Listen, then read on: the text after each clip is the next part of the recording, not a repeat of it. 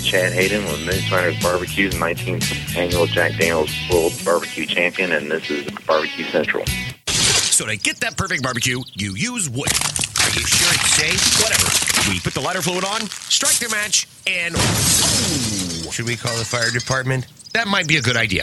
Welcome to the Barbecue Central Show, the show where we talk about all things that are important in the world of barbecue. From big-name interviews with competitors on the barbecue circuit, grill manufacturers and pit makers, to advice on cooking brisket and ribs. You'll find it all right here on the Barbecue Central Show. Your host, Greg Rempe, is a backyard barbecue and grilling fanatic and loves to talk about his passion, which many of us share together. You can learn more about barbecue and grilling by visiting the website, thebbqcentral.com. Now, let's get in the smoke. Here's your program host, Greg Rempe. Hey, everybody, welcome to another edition of the Really Big Barbecue Central Show. Yeah, it happens to be the show that talks about all things important to the world of barbecue and grilling. We broadcast live and direct from the Rock and Roll Hall of Fame city of Cleveland, Ohio, rapidly becoming known as the barbecue capital of the North Coast. I'm your program host, Greg Rempe. Happy to have you aboard. Hopefully you tuned in to my, affectionately, I, of course, call it the warm-up show over on Blog Talk Radio. Chad Ward, Whiskey Bent Barbecue in the Pit. I have plans for my man, Chad. I have plans, my own plans, personal plans. It's going to make him sound even better, hopefully sooner than later. So hopefully you caught some of his talk. He was talking with Ronnie Cates, somebody who I have been chasing for quite some time now, unsuccessfully, I might add. And he also talked with the guys over at Motley Q Crew and their win over at the open portion of the American Royal Invitational. We're going to be talking some American Royal, by the way, so in case you were hoping for some of that talk, you've tuned into the right show. A couple ways to get in touch with me, by the way, if you haven't been a part of the show before, welcome aboard. First and foremost, you have two different ways to get in tonight. Toll-free, 877-448-0433. You can also email the show at your convenience, Greg at thebbqcentralshow.com. Those are the two ways to get in touch with the show. Big one lined up for you, as always. We're going to try something new, by the way, in the first segment, a taste test of Squealer's barbecue sauce. Two different ones to try here, so we'll see how that's going to go here in just a second. Here's what's happening on the show in case you didn't get the newsletter. Coming up in about 12 minutes from now, winner of the American Royal Invitational side of things this past weekend, Joe Beland of Tippecanoe Barbecue Team. After that, around 35 past the hour, we're going to be joined by monthly contributor to the show, Robyn Lindars. She is the Grrrl girl. We're going to be talking about some recipes. We're going to be talking about a few different rubs. I know Albuquerque Rubs is going to be hit up there, so Kirk, another big up for you. And then top 5 barbecue team names, just a smattering of things we'll probably be covering with Robyn during her segment. Second hour, Man in Black, Myron Mixon, winningest man in barbecue history, whatever you want to call it. Guy that certainly garners a lot of attention and everybody seems to look up to and want to hear what his thoughts are in competition barbecue. We'll see what his recap of the American Royal is. And, of course, he's going to be heading down to the Jack Daniels as well. He has yet to win that competition. He's been down there 13, 14 times during his barbecue career. So we'll see how he feels about the championship coming up next. That'll be this month, actually, because we are in October now. Closing out the show, friend of the Barbecue Central radio show, Heath from Pork Barrel Barbecue, also showed very well this past weekend at the American Royal, so we'll talk to him about the open and the invitational side of things as well. So jam-packed show, as always. So here we go. I want to say hello to everybody that's in the chat room tonight. What's up, everybody? Thanks for tuning in. Happy to have you. Happy to have you. All right, let's try this barbecue sauce. Okay, we have the first one I'm going to be trying is the award-winning barbecue sauce, Squealer's Smoky Sweet Sauce. I don't know if you guys are going to be able to see this or not. Well, obviously you're not going to be able to see it on the radio side of things. But this is who we're trying right now. For those that are looking to see me do it, outdoorcookingchannel.com. Smoky Sweet. You can see it's had a list of awards that it's won. That's probably not going to actually focus on, but a number of awards. So I'm very excited to try, see how this works out. We smell the bottle. Okay, already I'm a little, I got to admit, I'm a little worried. I smell some liquid smoke coming through here. So we open up the top, and I'm just going to go straight spoon Willie on this bad boy. That's a spoon, as you can see. I'm going to put it right in my mouth. This has not been heated. I just opened it. And we'll get some real-time thoughts here. Let me move the very expensive microphone away. I have a dish to catch any drippings. Okay. It's not hugely thick for everybody that's watching here. Let me do this. Probably could have had this better planned out. All right, for the people that are watching, here's your viscosity test right here. So fairly viscous, not super thick like you would find in a traditional Kansas City style sauce that would probably just glob off the spoon.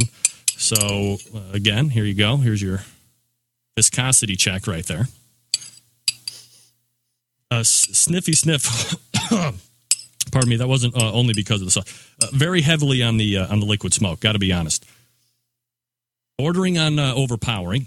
Here's the taste test.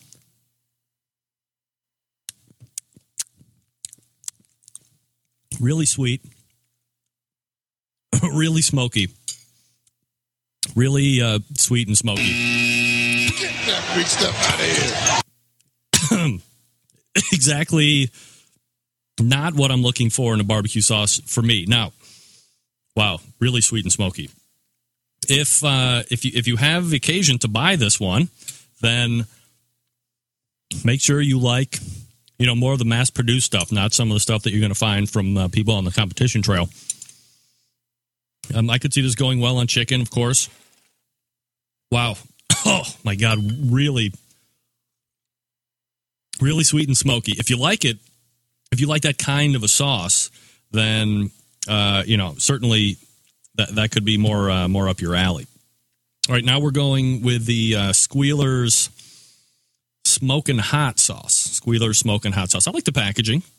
It's fairly attractive. This one actually came out. We're going to do viscosity here, and I'm going to see if you can actually see this. This came out actually chunky. It seemed quite a bit more liquid than the Smoky Sweet. So check this out here. Do you see the chunks coming off of that? Can you see that? You see the chunks on the spoon right there? Or let me pour a little more out here. It's kind of a fun little thing we're doing right here. It's also kind of a waste of barbecue sauce. Here we go. Right into the camera. See those chunks right there? What is that? All right, so let's get the nose. It's not nearly as aggressive on the liquid smoke. I'm wondering what these chunks are. It's very exciting. Don't forget, coming up in about 7 minutes from now, Joe Beland from Tippy Canoe Barbecue. Okay, so I'm a little more excited to try this one. Smoky, what's the name of it again? Smokin' Hot Sauce. So I'm guessing there's some back end on this.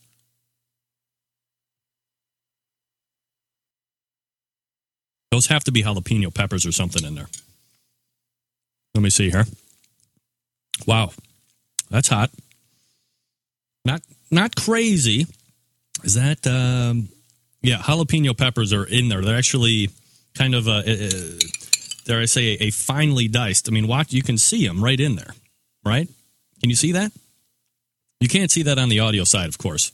It's not jalapeno for me is that immediate front end of the mouth type heat. It's not the back end build that you would get on the habanero side of things. This one has some. It's not hot, and I guess Scott Roberts would say, who's a veritable chili head. Hot is different and varies from palate to palate. So to me, and I fancy myself kind of a wannabe chili head. So it's not overly hot. There's not a lot of depth of flavor going on with this one, although I strongly prefer the hot sauce than I do to the traditional smoky sweet sauce because it is smoky and it is sweet. As far as Rooftop is concerned, is it hotter than you had a different kind of hotness, Rooftop. This one is just kind of like straight jalapeno coming over covered in barbecue. So, I mean, it really is. There's actual chunks of jalapeno in there, which to a degree I can certainly appreciate.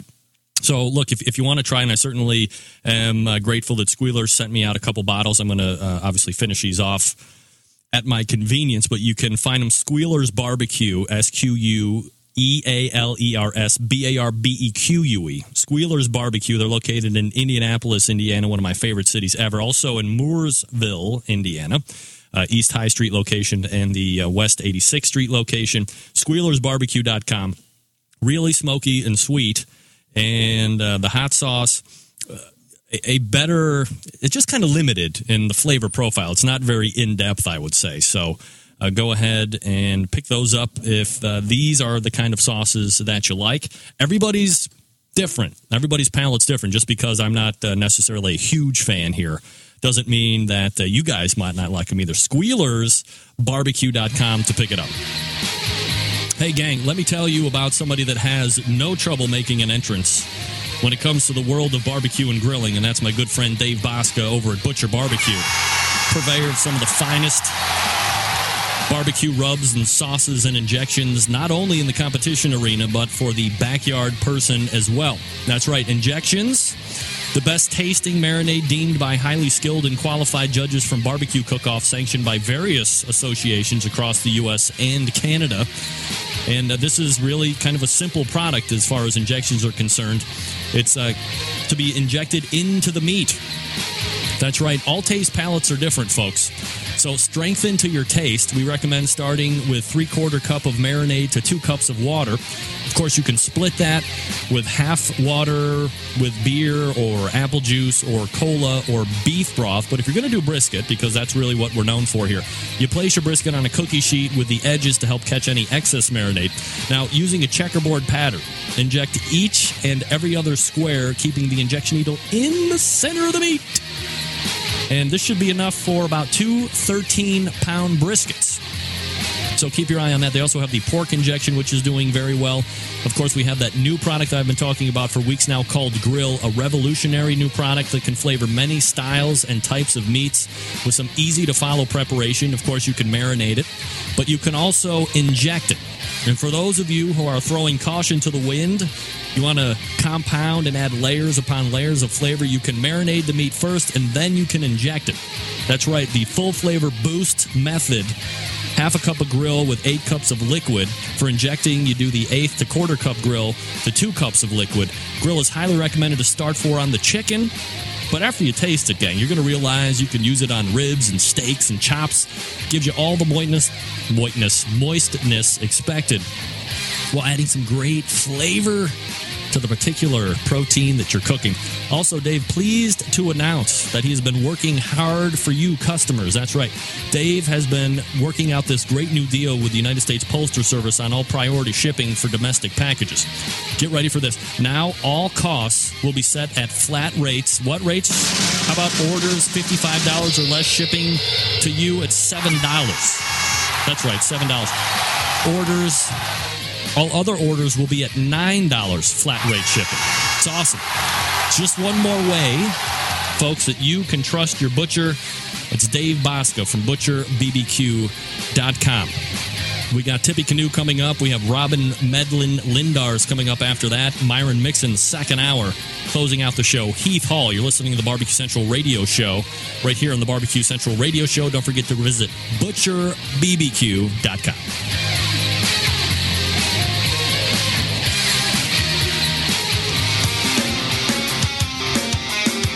Broadcasting live from the Barbecue Central Radio Network studios in Cleveland, Ohio.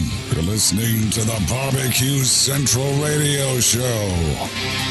Once again, here's your host, Greg Rempe.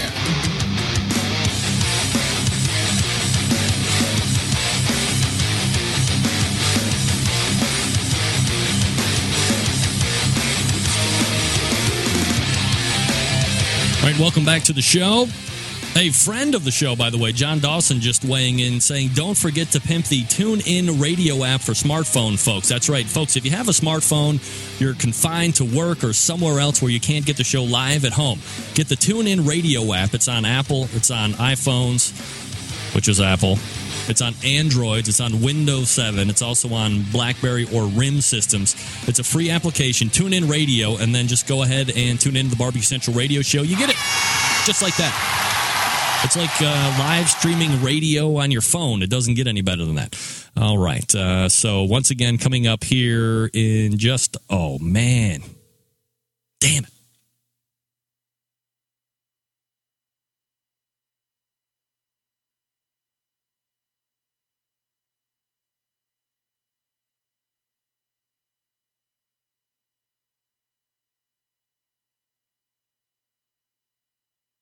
Okay. Sorry about that, guys. All right.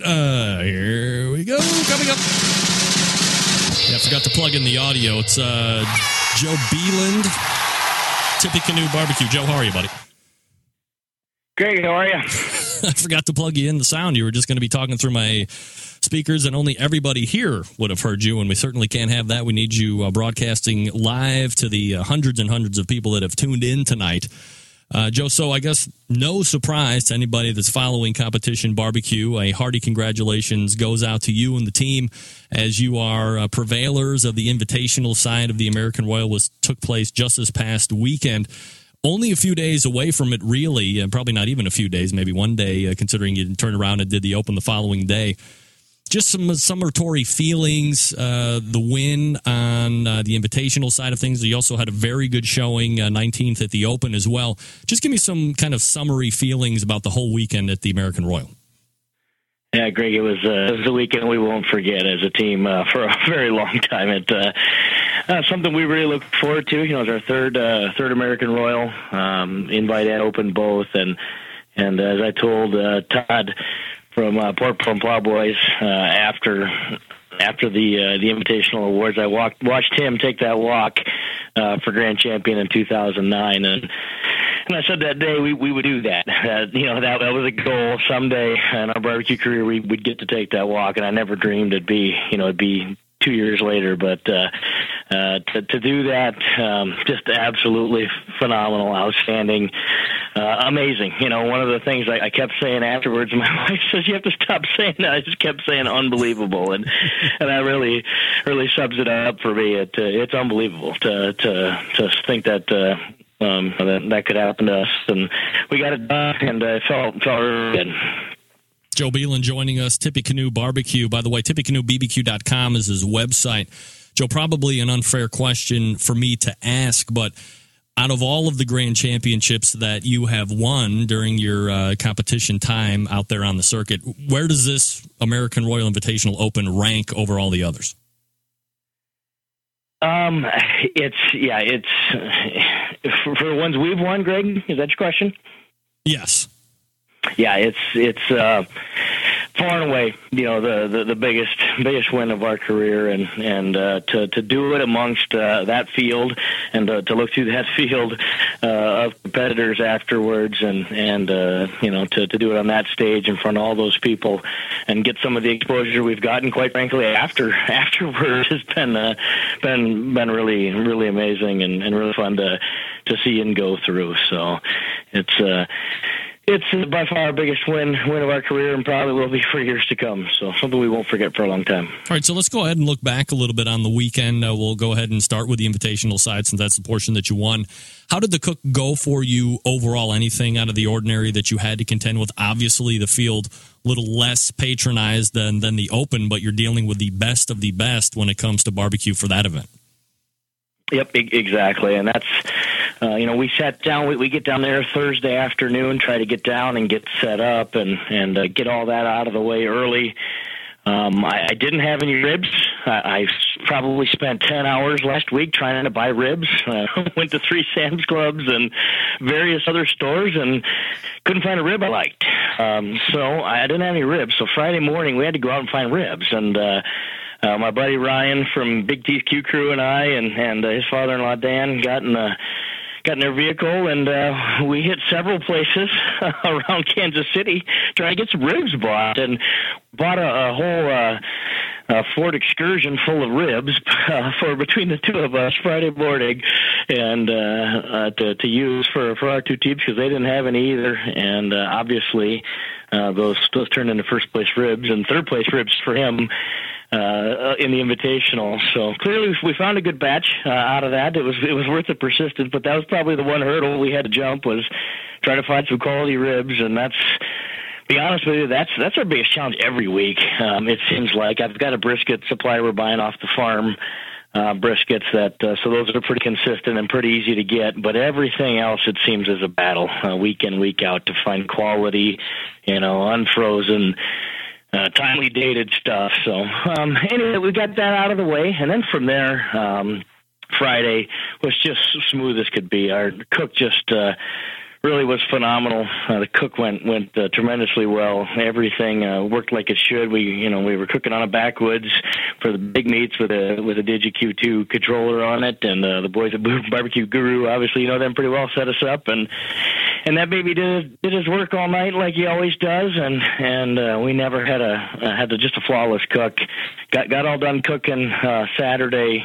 Sent the brisket out the door with Matt, my runner, and I whispered kind of quietly, I said, I'm going to say this one time, we can't cook any better than that. And off he went with the brisket, and I believe that. I don't think I today could cook any better than we cooked in the Invitational. And for a change, the judges agreed.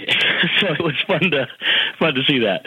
I was going to say, is it a case where a lot of cooks feel like they've done very well on that particular occasion, but the judges turn around, kick them right in the balls, and then in contests where you think you've cooked the most terrible you've ever done, you're taking walks for grand champion. This happens to be kind of that awkward time where you feel good and the judges feel good about you at the same time. Yep, absolutely. That was a good feeling, and that's why I said it very quietly. I only said it one time because I didn't want to jinx myself or get any of that bad karma going. But we've changed some things up late in the season here. We struggled a little bit in the middle of the year. Not that we were doing poorly, but we just we're between 10 and 5, kind of consistently there, 3 or 4 contests in a row, and we didn't cook all that many this year, so we didn't have any to waste. So we changed chicken pretty dramatically here late in the year, changed pork presentation a little bit, give that a tweak, and coming into this weekend, we'd been reserve and then grand, the three cooks prior to the Royal and about the month prior to the Royal. So we felt good about our adjustments, felt good about the way we were cooking, and I knew we had cooked better Saturday than we'd cooked a long time. So it's all good. So you were rolling very well coming into the Invitational. Joe, you see all the big names are going to be taking part on that day, including a guy probably who is only rivaled with success for the likes of Three Little Pigs back in the day, Mike Davis, who has a huge run at the Royal the past 8-9 years. You've had some good finishes there as well. Is it all intimidating for you when you're running up against these cats, or you really want to see where you stack up best against the best and let's get it on? Yep, exactly. We're going in with it's fun to look around the crowd and say, wow, we're really doing it with the best of the best here. But we're really looking at let's cook the best we can cook and do the absolute best that we can do and not have any issues and leave it up to the judges from there. Joe Beland joining me here on the show. TippyCanoeBBQ.com is the web address, and he won the invitational side of things at the American Royal just this past weekend. Joe, I love asking pitmasters that win the really big competitions this question. You go through the turn-ins, you see where you're called, you see where you're not called, all this great stuff, but when it comes right down to it, when they're calling overall categories, as the names are being picked off and it's getting closer and closer to reserve grand champion, and you got to be biting nails, you got to have that heart in the throat type of a feeling. When your name's not called for reserve grand, there's only one spot left. Where's the thought process before your name's called? We funny you asked that. We were on the way down after the pork call, first place in ribs, which, by the way, was maybe the best feeling I've had in a long time. We had that call. We get to pork, and I said, I knew our pork was good. I said, we get a good pork call, we got a shot at this thing, and get that pork call, get that second place pork, and I'm walking down those stairs. We're as far away from the stage as we could get up in the corner, and I walk it down, it kind of hit me. That could be enough. And you quickly erase that from your mind, and you got so much stuff going on. Everybody's congratulating. There's so many people there. Get to the stage, get my pork award, start walking back to my seat, and I'll be honest. The first thing that hit me was let's get a brisket call. Let's get an early one, get a 15, a 14, a 13. Give me a brisket call, and I think I got this thing. And of course, I get back to my chair, away at the top, and still no brisket call. I at that point I started talking myself out of it. That we're not going to get a brisket call here, and Tuffy's got a good call, and sure enough, he gets first place brisket. So he's got a first and a second now as well. And I had that in my mind. I knew he was close as well. So they start through the top 10, and the closer they got to the top 2 or 3, I kind of thought, Tuffy's probably got me. Pretty solid cook. He's been cooking really well. I'm hoping to be top 3 at that point. To get to third place, call Tuffy's name, Cool Smoke, and at that point, rather than relief and think, well, I might have this, I start thinking, oh man, I bombed the other 2, and I'm 15th, 14th, 12th, whatever, not even in the top 10. And you could start to see I was got wrecked by that point, but I could see the folks in the crowd kind of around looking up at us where we were standing, and some Iowa barbecue teams were right below us, and could see them turning around. So I knew what was going through their minds, so that they had a thought that we might have had it. And as I sit up there, and what on the video that I've seen is maybe 2.5 minutes. Felt like about an hour and a half, and we stood there, and finally get to the grand champion call, and all I heard was the tip. That's all I could hear, and kind of she's a little blank for about 30 seconds after that. I know there was a lot of screaming and jumping around, so that's kind of what went through my minds as we were sitting there waiting for that call. And it's a great recount of exactly the emotions. I mean, you can still feel, you're pretty pumped up about it like it might have just happened 20 minutes ago, Joe. So, the passion is just coming through online it's almost like we're being there and kind of reliving it all over again. So, great congratulations to you, and a huge accomplishment winning the invitational side. And look, I'm a nobody's nobody when it comes to the barbecue world, but when I am comparing, the weekend that has taken place and, of course, what we have coming up in 2 weeks in the Jack Daniels, I've always been a firm believer that the Invitational has the ability to showcase who's the best that year, who went against the best of the best. We can all convene in one spot there, and you put it to the test. You see who's going to come out nuts and bolts on top, and you're the team this year, at least in my opinion, who's cooked better than anybody else at that one competition. Now, saying all of that, you're also going to be going down to the Jack Daniels as I try and segue nicely. So are you able to build any extra confidence? Is there anything that you can glean from this past weekend that you're going to be able to roll into the Jack that you didn't think you might have in that arsenal prior to this past weekend? I hope so. I think we're cooking in the Sam's Club finals here in 8 or 9 days already. That's coming up as well. And so I'm kind of, focused on that right now, and that's really our... in my opinion, I think that has the ability to surpass both the Jack and the Royal from a true champion standpoint. I'm not saying it's there yet. I'm not saying it's going to happen tomorrow, but I think long term, with what they've got going with that system, if they perfect it, tweak it a little bit, make a few changes, that tournament style system with 50-plus master KCBS judges doing the judging in the final. And that's probably what they need to tweak going into it, in my opinion, is some of the judging at the locals and regionals. But out of that contest, who wins that, I think we'll really be able to stand on the top of the barrel and say, KCBS cooks with master judges. If you won that's with a few amount of variables as possible. And that's the thing that I think is interesting. You can ask Myron about this here a little bit, but you see the World Championship thing and all that goes on with it, and is that the Royal, and is that the Jack, and what Sam's going to call theirs, and how do they all roll together, and who can call themselves what? There's just a ton of variables in there, and I think we can all share it. I'd be more than happy to.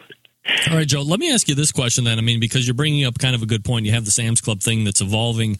You have the American Royal contest. You have the Jack Daniels, which has a lot of mystique and a lot of prestige that goes along with it when you're winning it, because you have teams from overseas coming in to compete. So people make the argument that it's a true world championship of barbecue. Whatever. Who cares about any of that?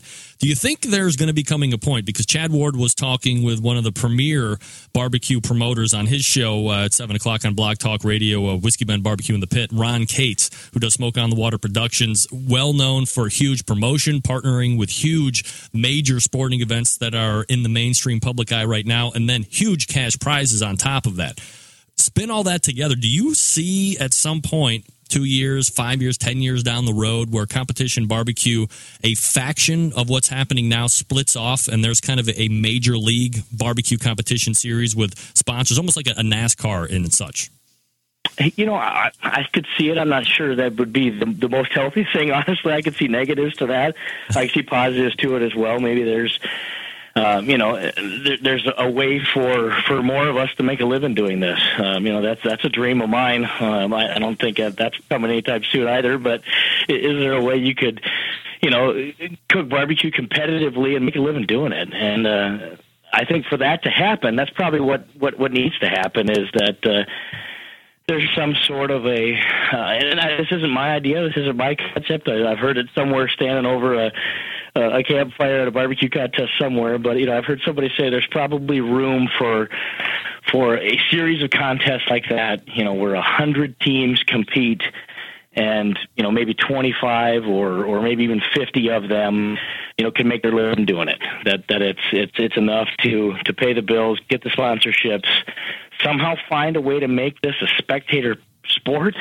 And like you said, the Smoke on the Water guys probably have done the best job of that.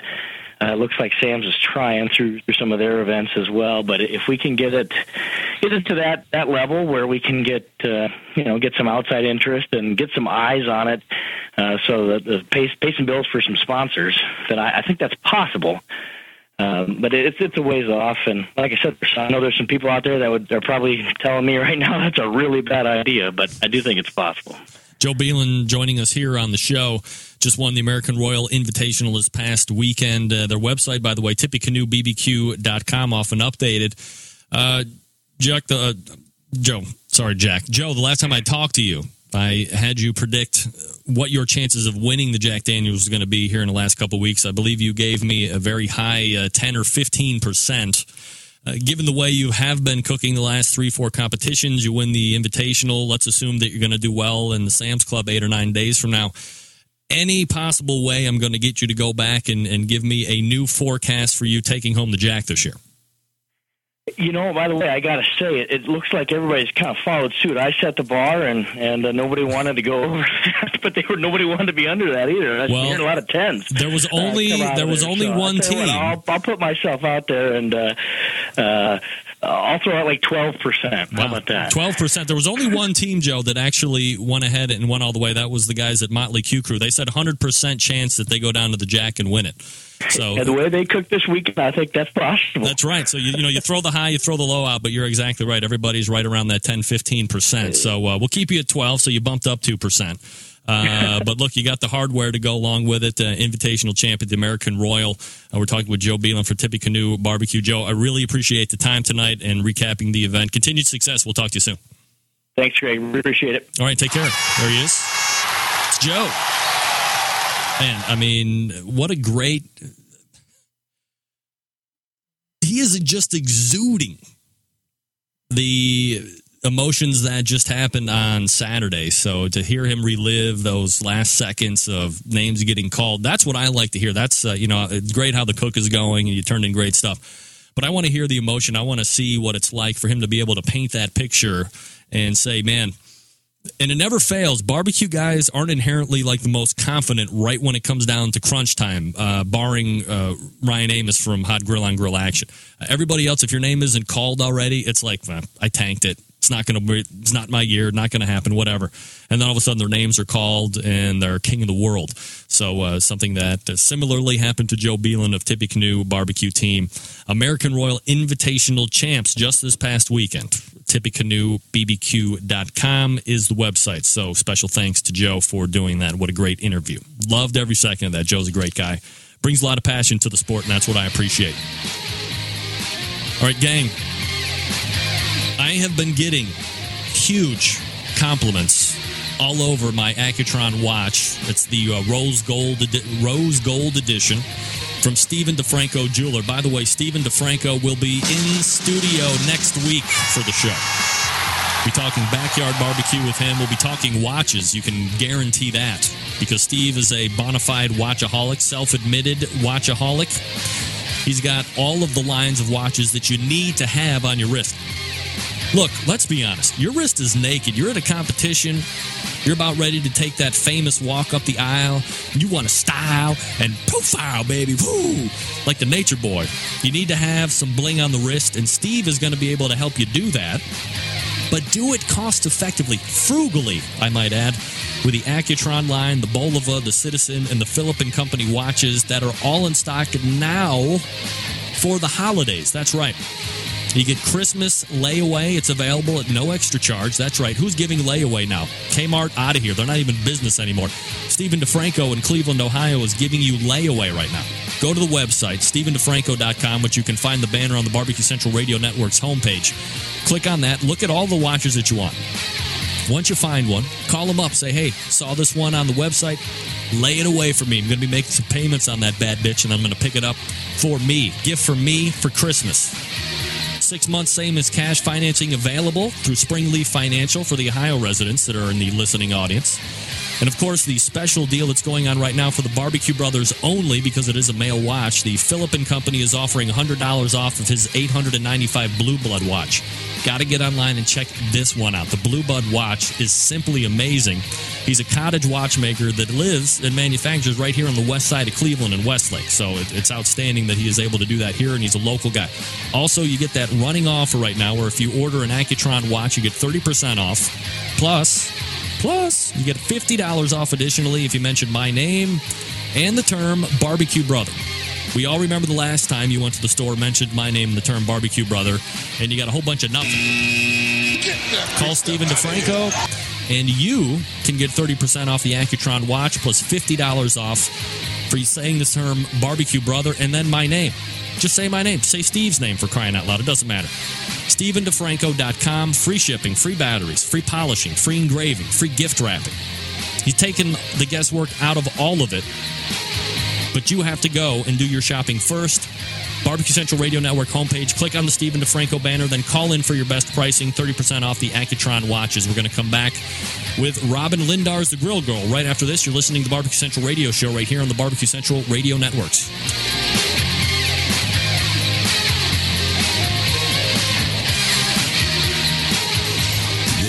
Smoke. Call 877-448-0433 to get on the air. Now, here's your host, Greg Rampy. Big B, Moonshine Band, Suburban Boys Records. Let's go! I'm an outlaw.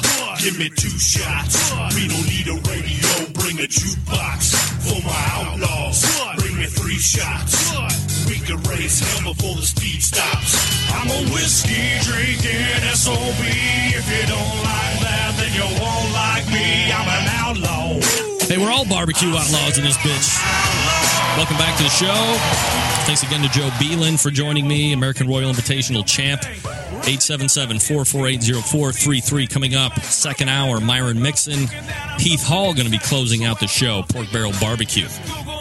As promised, joining me now, monthly guest to the show, very impressive blog writer, Robyn Lindars joining me. Robyn, how are you? I'm great. How are you? I'm doing absolutely fabulous, Robyn, and I appreciate you making time out for the show. And you're taking part in the live chat, which is absolutely fantastic. Everybody loves when guests are coming on interacting prior to the guest spot. So do you have any mentions that you'd like to give specifically to the chat room right now? Well, you know what? Everybody in the chat room is awesome. I try to tune in as much as possible because I think that's the best part of the show is just cracking up with everybody online and making jokes and being pervy with everybody when you know, deep beef jokes and whatnot. It's just fun. Yeah, it doesn't get any better than that, right? Absolutely. All right, Robyn, we've got a lot to talk about tonight. Why not keep in form with what I did first opening segment? I tried 2 barbecue sauces. I've never done that before. I don't know how that translates so well on just the audio side, but I'm sure the video side was able to appreciate it a little bit more. But you had a couple barbecue rubs that you wanted to talk about, one of which, actually 2 of which I have actually tried myself, so I'm anxious to get your thoughts on them. So which one you want to start with, and then just go ahead and lay it out. All right, let's start with Albuquerque because he's a friend and he's on the chat. Right. I got the opportunity to try the green chili and the barbecue rub. And, you know, Kirk and I have been chatting online for a while, and I've been wanting to try his rubs because I have a special place in my heart for New Mexico. It's one of my favorite places. And also my husband used to live there. So we love a little, you know, chili spice. So let's start with the green chili rub. This came out, I believe, about maybe less than a month ago. This is not a paprika-based rub, which is, a little different than what you see in the rub scene. And that's why I like it. I think it's different, and I think it's more versatile. It's not something that only goes well on beef or only goes well on chicken or pork, but it's something you can put on fish, which I'm always looking to do more fish, especially down here in South Florida. And the flavor is it's just very light and versatile. And then let's mention also Kirk has what's called his barbecue rub. Mm-hmm. And this is a paprika-based rub, but let's also mention that both of his rubs are made with Hatch chilies, which you can only really get out of New Mexico. Have you heard of Hatch, New Mexico before, Greg? I haven't heard of the specific place, no.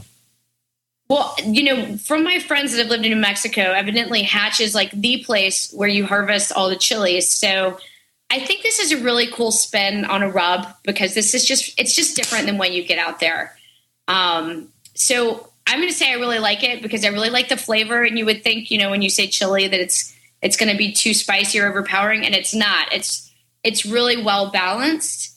It's very complimentary to put anything you put it on. And one thing I like, a lot of the rubs you get are very almost powdery. Everything's mixed together so much, and it's almost just a powder. You can't really differentiate any ingredients from the other. Mm-hmm. And these really are very granular. Like I can actually see chunks of pepper and the chilies themselves, and I like that. One thing I like to do is mix seasonings with like an olive oil and make a seasoning paste, and I think these would be perfect for that. Yeah, I really liked Albuquerque's just the straight barbecue rub. I found it to be very complimentary on a number of different items. Especially liked it on the ribs. Oh, I haven't tried it on ribs. I'm definitely going to try it. Yeah, favorite of mine. Yeah, I'm going to give that a try. So I'm going to give them an A for awesome. All right, so then you had some Oak Ridge barbecue rub as well? So my barbecue BFF, John Dawson, told me about Oak Ridge, that they came out with this habanero death dust. And you guys may know that I really love the spice. So I had to try it, and they sent some over, and it rocked my socks off. It's, a lot of times, Greg, and you probably agree with me, is that you'll get something really spicy and it's all spice and no flavor. And this is not like that at all. This really definitely packs a punch with the heat, but you can still really taste all the other ingredients, and it's got a really great flavor. Like while it's spicy, you can still taste sugar and salt and all of everything coming together for really good flavor fusion. So for those of you that like heat, this is one to give a shot. Robyn Lindars joining us here on the show. Grrrl.com is the website. I really love that name, Death Dust, which I think is obviously very catching, has a lot of good branding capabilities. But I guess what I like most about your review is the fact that it is a well-rounded flavor. You get some spice, you get some heat, but you're able to taste everything else. With one of the barbecue sauces I just tasted here on the show in the open, you could see the chunks of jalapeno pepper coming out. So right away I was like, well, this is either going to be somehow magically good because you have some nice visual kick to it, but it could also be kind of on a bad situation. So when I actually tasted it, the heat ripped right through my mouth. And I have a pretty good heat palate, so it wasn't like it was terrible. But there wasn't a lot of depth of flavor going around the chili peppers. It was kind of there, and then instantly it was gone. Nothing that was savoring or lingering on the back palate. And I think when it's only hot and nothing else, that's what turns people off from heat. And this is not like that at all. I would definitely recommend this. I really enjoyed it, and I will be using it a lot because I love heat. And I actually had it on some wings tonight because I kind of did I put all the rubs on I was going to talk about tonight, so everything was kind of fresh in my mind. And this was awesome on some wings because you like a chicken wing pretty spicy. Mm-hmm. So, and I'll also mention their secret weapon pork and chicken rub is I can see why they sponsor a lot of teams and they do well. It's just a really well-balanced rub. It's got some spice to it, but not overly spicy, just a nice little kick. You can taste the sugar. You can taste the salt. What else does it have in it? Let's see. And you can tell that they use really good ingredients. You read the ingredients: raw cane sugar, sea salt, onion, garlic, chilies, ginger. I'm just impressed with the fact that just the high quality ingredients, I think you can really tell a difference. And I'm a huge sea salt person myself. I've done a couple barbecue comps. I'm not like a professional or anything, but I really do think it's all about the ingredients you use. And when I see a team and they have like a big Tupperware bin with ingredients they use for their rubs and their paprikas, like from Kroger from 1985, I think that's not smart. So I think it's a lot of like it's all about what you put into it and is what you get out of it. So it's all about the high quality ingredients for me. And I'm going to also give these an A for awesome. All right. So let's talk about something that kind of got my interest when we were corresponding about items to talk about tonight was this Tailgating 2.0 series.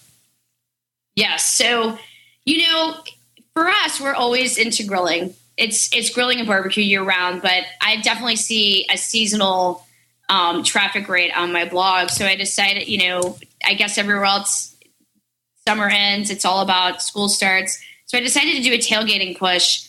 And what I've been doing is not just featuring my own recipes, but featuring recipes from some of my barbecue friends and new bloggers that I've discovered just out on Twitter and just, people that might leave comments on my blog, and I'll check theirs out.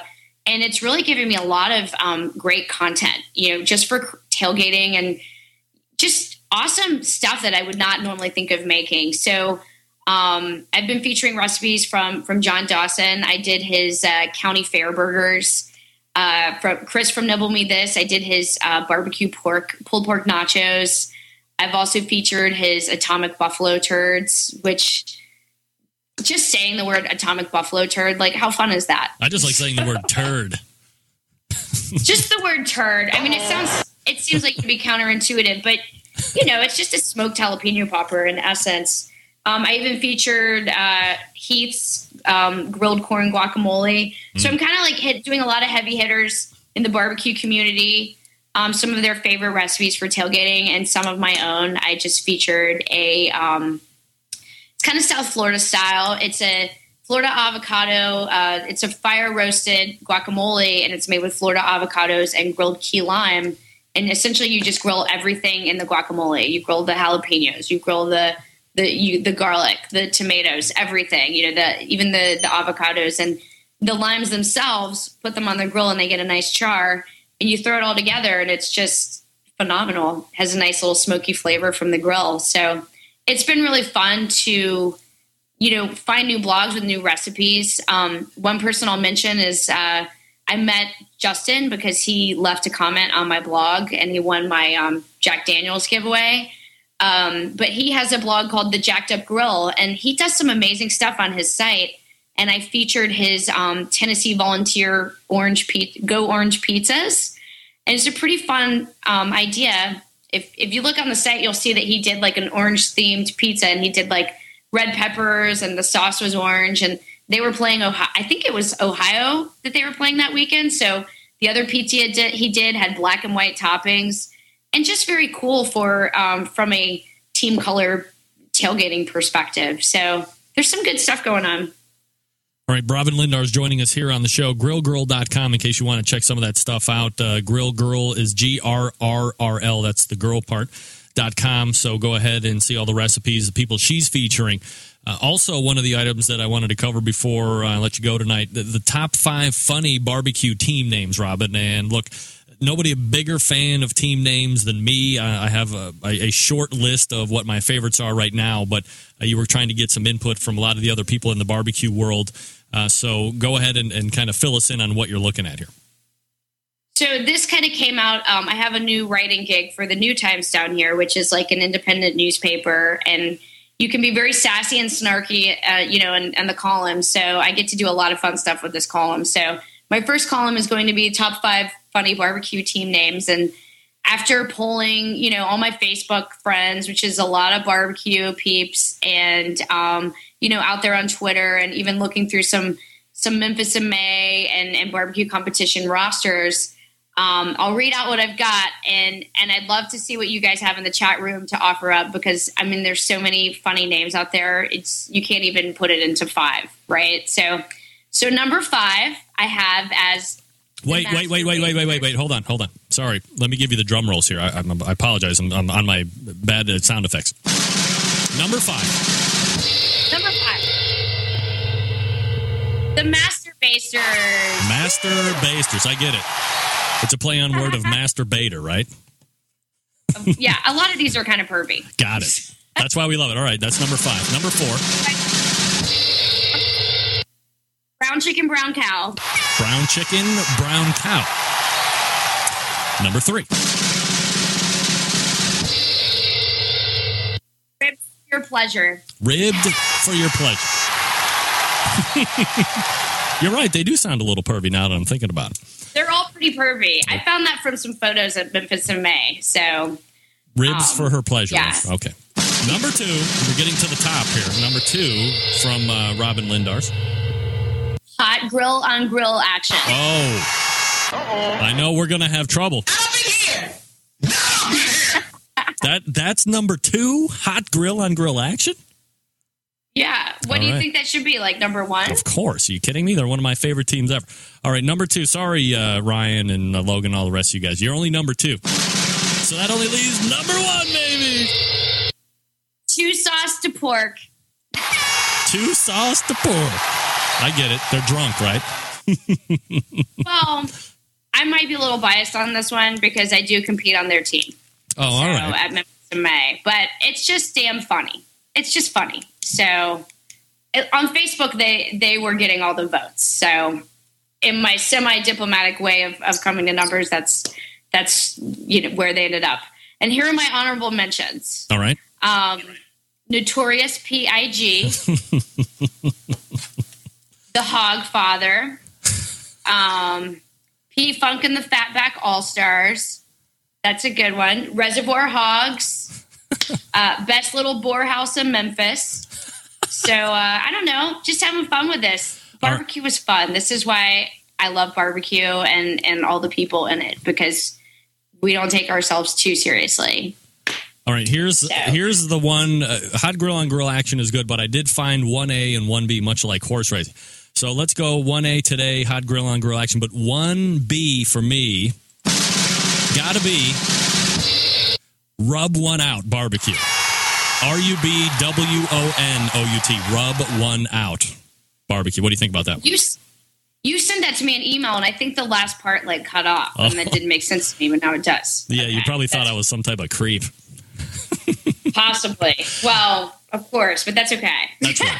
So, okay, so those are your top 5 teams. Now, do you have those out on a list on the blog as well that people can read that and give their thoughts? It'll be out in a couple of days, and it'll be out on the New Times pretty soon. So just check back, and it'll be posted. And I look forward to seeing everyone's comments, because I know there are plenty more funny names out there. So absolutely, Robyn Lindars joins us every month. You can find her grrrl.com. Robyn, always appreciate the time. Thanks for coming out tonight. Hey, I have one more comment. Go. So I do have a new meat sponsor, and I want to give a shout out. It's Grand Western Steaks. I was judging a barbecue competition, and I ended up meeting them there, sitting next to me as we were, stuffing our faces and drinking beer. And they're doing a home delivery program that rivals like an Omaha Steaks. Their meat's much more high quality. It's pretty much like restaurant quality that you can finally get delivered home to your house. So if you're looking to really celebrate and do something nice and restaurant style is not good enough for you, but like my husband says, why would we go out when I have Grrrl that lives at home? Mm-hmm. This place will give you phenomenal sterling silver prime cut meats, and if you put in the word Grrrl in the promo code, you'll get 20% off. So that's right. GrandWesternSteaks.com. GrandWesternSteaks.com. Thank you for the offer very much. Absolutely. All right, we'll talk to you again next month. Steak for everyone. Thanks for having me, you guys. All right, take care. There she is. Robyn Lindars. You guys are freaking perverts over there. I knew one of you guys was. Trust me, as soon as it said, I already know what you guys are going to say before you even say it. So save it, chat room, schmucks. Keep it classy. Guys, got to tell you about longtime sponsor of the show, Barbecue Guru, makers of automatic bit temperature control devices. Look, you're busy professional. You're out trying to make some cash to feed your family, make whatever it is you make from scratch. Maybe it's barbecue. Maybe you don't have time to sit there and tend fire because you have to go to work to make the ends meet. I hear you. Let me put your mind at rest. There's devices out there that are made by the Barbecue Guru that will monitor your pit automatically. You don't have to sit there. You don't have to do one damn thing except turn it on, put your meat on, and then go to work and slave away for the man. That's right. BBQGuru.com is the place you want to go. They have 4 different models to choose from to fit your budget, to fit the fact if you're a geek or if you're a man or if you're in between a geek and a man, a meek, a gam, whatever. Procom 4 wireless unit. You're going to be able to control your pit temperature from up to 600 feet away. You can have pops with a neighbor. You can adjust your pit temperature control. Get the readout right there on your palm handheld Willie. Doesn't get any better than that. They also have the CyberQ 2 unit. They have a DigiQ DX. They also have a NanoQ. NanoQ, kind of like the entry-level model. I call it the cruise control of pit temperature control devices. You put your meat in there, you set your pit temperature control device. It's very simple. It adjusts 5 degrees increments up or down. Then you're ready to rock and roll. You can put a pork butt on, go to work. You come back, perfectly cooked. The pit temperature is right where you set it. Plus, with some of these models, you can get a ramp mode. So when your meat hits the internal temperature that you want it to, it ramps the pit temperature cooking down, turns it into a holding chamber, so there's no danger zone, no contamination, no bacteria growing on that thing, so you can enjoy succulent pork, succulent beef or fish or ribs or whatever it is without having to sit there and tend the fire all day long. You're busy just like me. You got things to do. Got to get your hair cut. Got to get a new pair of kicks. Got to go pay the bills. I understand. Barbecue Guru, place to go. Plus, they have wicked good charcoal. They have Blues Hog sauces, Head Country sauces, slabs, and Dizzy Pig rubs. Also, they make that Onyx oven, which is going to fit well with those Barbecue Guru devices. It's portable. It's completely fuel efficient. It's winning on competition circuits, winning at catering jobs, and winning in the backyard with family and friends. It's the good makers at the Barbecue Guru. BBQGuru.com is the website. You can call them toll-free 800-288-GURU. That's 800-288-GURU. We'll come back and wrap up the first hour right after this. Big name interviews, advice on cooking brisket and ribs, and the only host willing to share his honest opinion on all things important in the world of barbecue. It's the Barbecue Central Show.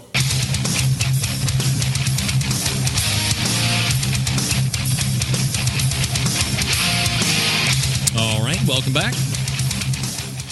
We are rolling right now as we get ready to wrap up with the first hour.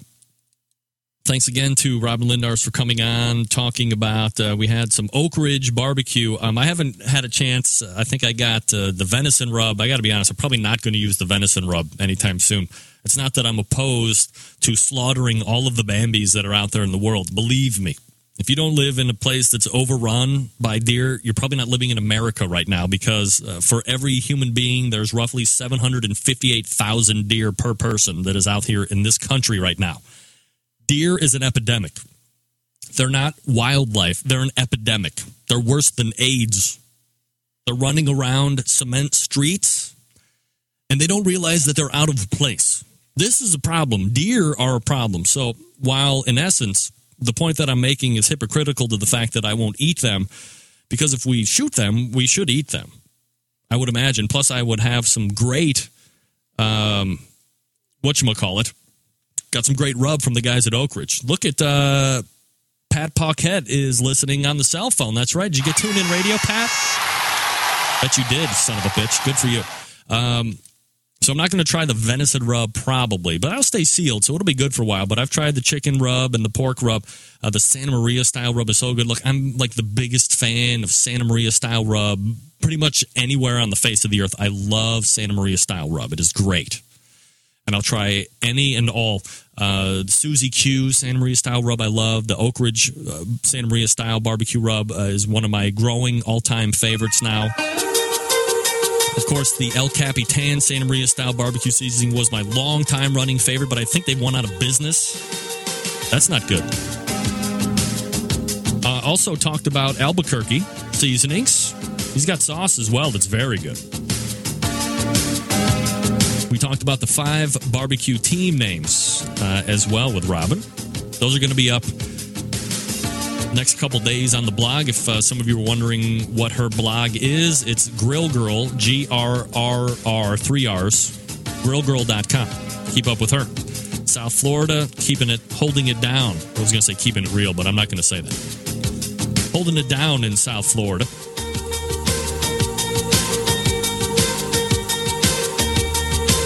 Got to get me a deck chef here. Oh, most recent deck chef is this one. All right. So here's what we're going to do. We'll reload for the second hour. Big names coming to include Myron, Mixon, and Heath Hall from Pork Barrel Barbecue. I'll get out. We'll do a deck chef, and we reload for the second hour. Stick around. We'll be right back.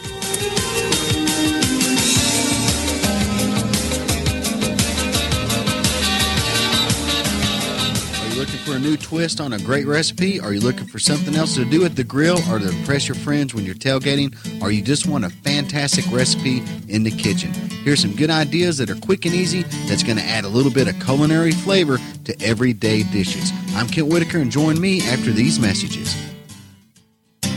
Hey everyone, cookbook author and award-winning barbecue guru and homestyle chef Kent Whitaker here. You know, one thing I've learned over the years is that homestyle cooking can't be beat. So if you need a great cookbook that's easy to follow and is similar to having a great conversation on a front porch with family and friends, then pick up one of my books at your favorite bookstore. Sheila Simmons and I are crossing the country in search of great recipes, from Texas to Georgia, from Tennessee to Alaska. So just ask for one of my cookbooks at your favorite bookstore, or visit me online at thedeckchef.com. I'm Kent Whitaker, the Deck Chef. I'll see you at the dinner table.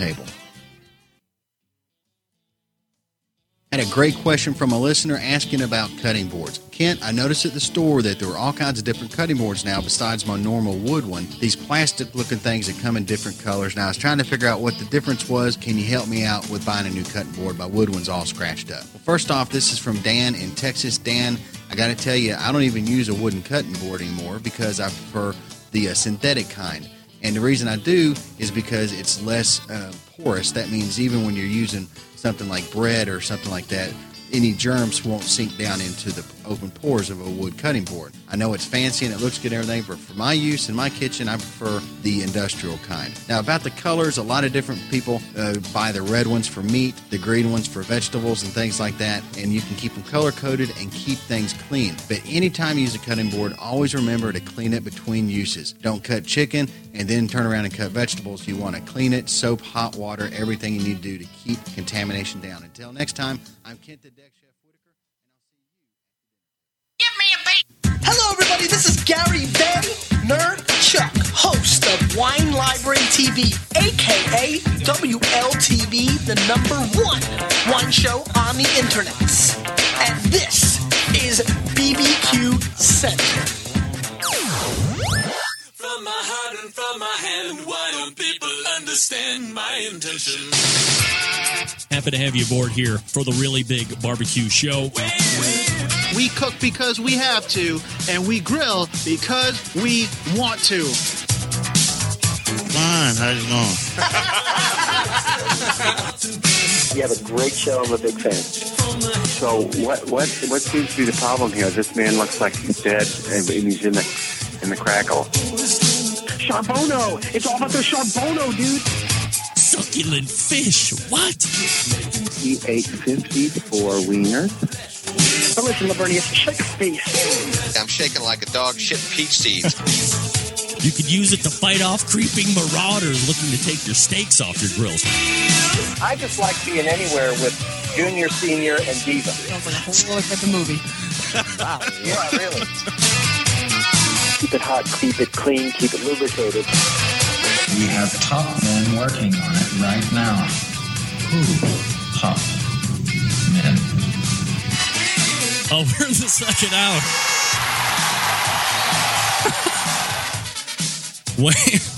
Wayne Brown with the winning comment of the night. I think Baby Jesus is crying after that. I think Baby Jesus just said, well, whatever. Look, you asked for the running man. You're going to get the running man. Back in 92.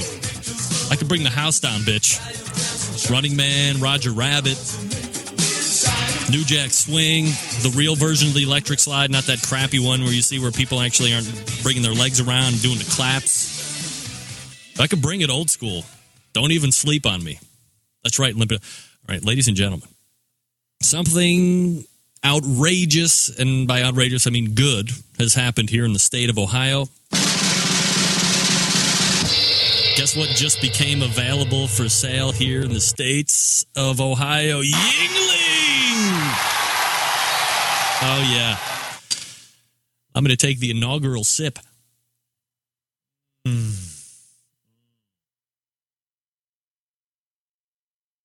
Oh, shit. That's good.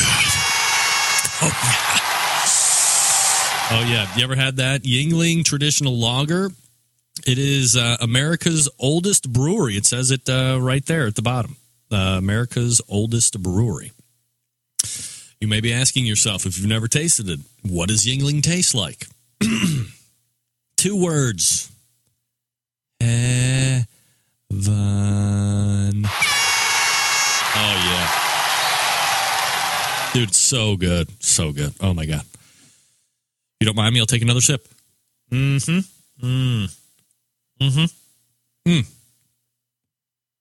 a smooth drinking lager right there, buddy. Smooth drinking lager. All right, let's recap, why don't we?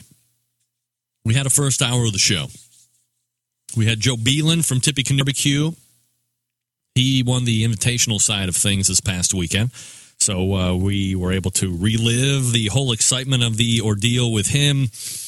He was able to really portray the feelings and the emotion. Big Mister going to get that Miller High Life. Big Mister. Let's not fight any stereotypes here, buddy, okay? So Joe did a very good job of relaying and reliving the events of this past weekend. So congratulations to Joe, who did a great turnaround the following day, did very well in the Open, which has to be hard to do. I mean, there's not a lot of competitions out there where you're cooking against like 147 of the best teams, and then you turn around not even 24 hours later, and then you're cooking against 450 other teams that could be just as good as me, or you could be up against the elite of the elite as well. So that was Joe Beland. Tippy Canoe Barbecue is his website, tippycanoebbq.com, to be more specific. And then we had Robyn Lindars, Grrrl, Grrrl, grrrl.com, talking about some rubs, the Tailgate 2.0 series, where she's featuring some of the bloggers from around the interwebs who have some great recipes, showcasing them on her blog. She said it. She put it out there. Look, it's this time of the year when people start to slow down a little bit, because if you live in an area that has a thermal cycle, and by that I mean winter 7 months out of the year, like you do here in Cleveland, most people aren't as, in Canada, most people aren't as, let's say, robust as me or some of the other avid barbecue and grillers. Right about this time of the year, they're giving it a once through, clean off, maybe saying this is the last cook of the year. Then they're going to put a cover on it and put it in a shed, or they're going to put it in their garage, or they're going to put it in their attic, whatever the case may be. They're going to go ahead and just put it away until spring, call it a grilling season. Not exactly sure what the season is. I mean, just why not do it all the time? Because it still tastes good when it's 10 below zero. Obviously, it's not as comfortable to do it when it's 10 below zero, but you can still do it. It's fine. We encourage it. Not only do we encourage it, we adore it. So there you go. Now, let me geek out a little bit. Some of you may know I do some full-time sales during the day with AT&T. Finally, I can answer the question for all you idiots who have been calling me for the last week. Drum roll. It's not the iPhone 5 anymore, okay? It's going to be the iPhone 4S. Whatever that means. Whatever it means. Sprint, a competitor, has mortgaged their veritable life in order to be able to sell their iPhone. So Sprint gets it. Verizon gets it. AT&T gets it. I think Sprint gets the iPhone 5. We get the 4S. So you're looking at the same footprint that the 4 is. It's not going to look any different. Screen's not any bigger. The home button is still there. Still got the round volume button. Still got the kill vibrator Willy on the top. Nothing has changed except operating system. You're also going to get a picture on the back end. 8-megapixel camera on the rear. You get a faster A5 processor, so it's a dual core. You get the 1 mega RAM in there, so it's going to be able to compute at high efficiency. But in the grand scheme of things, the footprint hasn't changed very much. You're also going to get a 64 gig option. Really, what I find to be the most interesting, and I think what is going to enhance a potential stronghold on the smartphone market for Apple is the 4 is now going to go to an 8 gig 4 for, I think it was $49. And then the 3GS is still going to be out there at 8 gigs only of storage. That thing is going to be freaking free with a 2-year contract. Outrageous. The iPhone 3GS 8 gig, which I believe AT&T is probably the only ones that'll have that, is free with a 2-year contract. That is outrageous. You can get a free iPhone right now. The 3GS is fantastic. I hate to say it because I'm an Android guy. But when you're looking at it from a straight dollars and cents type of scenario, the iPhone 3GS at the high cost of free, down from a $49 price tag, which was by far the most popular smartphone out there, at least since I have been selling, was the iPhone 3GS because you were getting quality price ratio. Now is free, so you can't do any better than free, at least in my estimation. All right. Enough smartphone talk, for crying out loud. We joined one of the most recognizable men in the barbecue industry right now, friend of the show, pitmaster of Jack's Old South Barbecue, Myron Mixon, joining us. How are you, Myron? Doing good, big man. How you doing? Doing absolutely fantastic, Myron. Always appreciate you making time for the show. I know it's a busy time for you, so let's go ahead and jump right into it while we have you. We took place American Royal this past weekend, a contest that you're very familiar with. You did both the invite and the open. Invite not as successful for the open this time. I mean, this is a big competition. We look at the invitation first. You're cooking up against really some of the top teams that are invited to cook out there. I don't know. I guess we could make arguments as far as what contest has the ability to collect all of the best, and you can kind of get at each other in one venue. American Royal certainly comes to mind on the invitational side of things. How do you view that? Well, I mean, the Invitational this year had 140 teams in it, and that's the most I've ever seen in the Invitational side. I mean, and everybody in that contest has won a championship to be there. Then you look at the Open, they had over 500 teams in the Open this year. I mean, that is a lot of cookers stuck in one spot, and, that's a lot of judges have to have there to eat a lot of food. And by far, it's the biggest contest there is around. So when you're cooking the invite, Myron, and you know that you're cooking up against people that, obviously, as you said, you had to win it to get in it. You've been doing this a long time now, so perhaps this is a trite question for me to ask, but, a lot of people aren't as familiar with competition barbecue, just for me talking with a bunch of you guys here over the last 4 or 5 years. When you're looking at the invitational side versus the open, are you prepping any differently for the invite than you would when you're cooking against 500 other teams? I mean, to me, the invitation is the most important part of the American Royal contest to start with, because you are cooking against your peers, people who have won. And that's the one that I really want to do well in. I'm not saying I don't want to do well in the open side, but the one that I prepare for and the one I look forward to doing is the invitation. Because everyone there, like we've always said, it's one thing, one contest, and you got to be on your A game. You got to hope to get on the right tables, and you hope to have the good judges. And, that's what you always want to do. Now, when you're getting your product ready, Myron, and you are, you're competing, if you start to see some categories start to slip off here and there, at what point do you start to, and I'm assuming you're tracking how you're doing through each and every contest, at what point would you decide to start making some type of tweak or some type of an adjustment to try and get the scores back on track? Well, that's what I do all the time anyway, because we do the cooking schools, and I've always, I got so many people coming through the schools, and they're going on and doing better. I have to stay ahead of the curve to be able to have something maybe new and fresh to kind of go against that. But when you start slipping, you start seeing your stuff fall out of the top 10, and it starts doing it maybe 3 to 5 contests in a row, whatever category that is, you need to start tweaking. You need to start getting yourself back in front of that curve again. And most of the time, for me, it's always ribs and chicken that's the hardest to stay in front of. Brisket and pork, pretty well the same for me in the the last 4 to 5 years. But chicken and ribs is something that changes all the time. The flavor profiles, I believe everybody out there now that's contended to win a championship can get chicken or can get ribs, the done and tenderness that every judge is looking for. Then it gets to be a sauce contest or a flavor contest. And that's what you got to stay ahead of.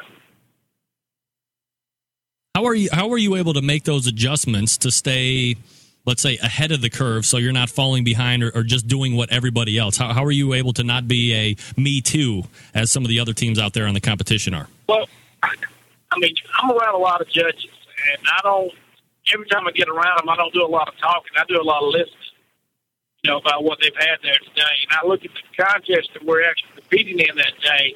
I look at the field. You got the Johnny Trigg there, and you got the Mike Davis there, and you got, the QIs there. Then you start listening to what the feedback is from some of the judges that I highly respect. Was things too sweet, things too maple flavored, depending on the category we're talking about. Let's just say ribs, too buttery, that kind of thing. You want to pay attention to that. Myron Mixon joining us here on the show. JacksOldSouth.com is the website. And, of course, we're going to be talking about that book, Smoking with Myron Mixon, as well here in a minute. So we look at your results. The invite, you finished 46, so definitely not a terrible showing, probably not something that you were hoping for, knowing you just a little bit in the conversations that we've had in the past, Myron. How did you feel the cook went during the invite? The invitational side was kind of a letdown for me. The team and I were out there. I had to leave Saturday morning to fly back to Atlanta to do a book signing. And then I flew back Saturday night to be there for the Open, so I wasn't actually there for the invitational. But it wouldn't have, it wouldn't have mattered. If they did the same game plan that it would have happened if I'd have been there. And, they executed all on the marks that we've been hitting with all year, and it just didn't happen. We just didn't have the flavor profile they were looking for. But we came back in the Open side, and, we were 26th out of 500-plus teams. That ain't bad. That ain't bad at all. Because there's a lot of good teams down below 26. I can tell you that. Now, are you able to look at the Open side of things and seeing, your progression? You finish, 400 teams better than were there at the Open.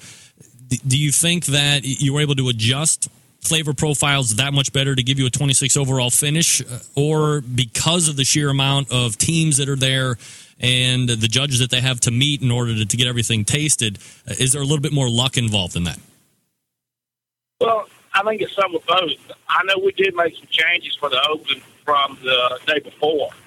On the East Coast where we do most of our cooking, or East Mississippi, it's not as hickory flavored and it's not as smoky flavor as you get when you start cooking west of Mississippi. In Kansas City being the mecca of all that, we changed our flavor profiles a little bit. The doneness and tenderness we didn't bother with. But we did a few little tweaks with the sauces that we used on our chicken, a few little tweaks with the sauces we used on our ribs. And we basically smoked it up a little bit, and I believe that helped more than anything. The luck factor comes into play, too. I've always said I just think be lucky to be good. Myron Mixon joining us here on the show. All right, so American Royal behind us, obviously. Next couple of weeks, we're building into the Jack Daniels. And this is a contest that you've gone to, it's been 13, 14 times. I think you went 12 times in a row, something like that a couple of years ago. You were on a good stretch there. You've been close. You've been reserve grand champion. You've probably been third place a couple times on the deal, but no wins. So how you feeling this year? Is this the time that Jack's Old South puts it together and walks away with grand championship? Well, so far right now, we've hit 5 grands for the year and about 4 reserve grands, and we're coming off of taking the Royal out of play. We've won the last 4 out of 5 contests we've been in. And, I feel very confident in it because we are back east Mississippi. Most of the judges that will be judging the Jack, a lot of them will be from around in our area there. When I say area, it's the eastern seaboard. And, I feel good about it. I've been there close. I've taken some reserves there. I've taken the third place there. I won 3 first-place whole hogs there before that was eliminated. So, I've got a good rapport with being in Lynchburg, and I look forward to it this year. I mean, that is one I'm not going to tell you I don't want to win the Royal, but I believe anybody out there competes, predominantly KCBS, if God said you can have one or two, you can have the Jack Daniels, you can have the Royal. I believe 99% of them tell you they want the Jack Daniels. Why do you think that is, Myron? It's more prestigious, and you are cooking against champions, and it's so hard to get in it. You got a smaller field. You got, 60, 65 teams in it, but everybody there, it's won multiples to get in there, and it's the best of the best, just like the invitation side of the Royal is. But it's where your location's at. You're in the mountains of Tennessee. You're right there where Jack Daniels makes his whiskey, and it's got a mystique to it.